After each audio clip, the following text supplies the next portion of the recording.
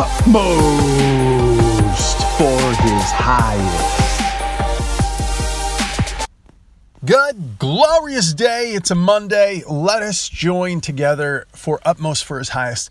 Father, please speak and help us to listen. The delight of sacrifice. If you want to follow along, go to utmost.org and read along for yourself, utmost.org. I will very gladly, let's get that right. Excuse me. The delight of the sacrifice. I will very gladly spend and be spent for your souls.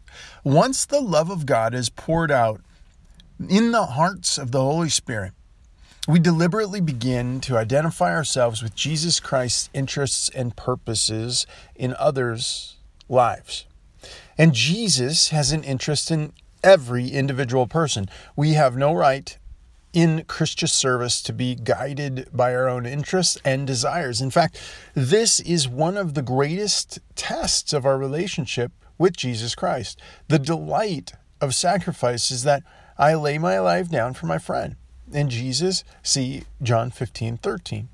I don't throw my life away, but I willingly and deliberately lay it down for him and his interests in other people. And I do this for no other purpose than my own. Or of my own. Paul spent his life for only one purpose, that he might win people for Jesus Christ. Paul always attracted people to his Lord, but never to himself. I have become all things to all men, Paul said, that I might by all means save some.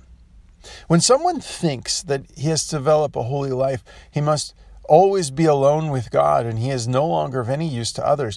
This is like putting himself on a pedestal or isolating himself from the rest of society. Paul was a holy person, but whenever he went,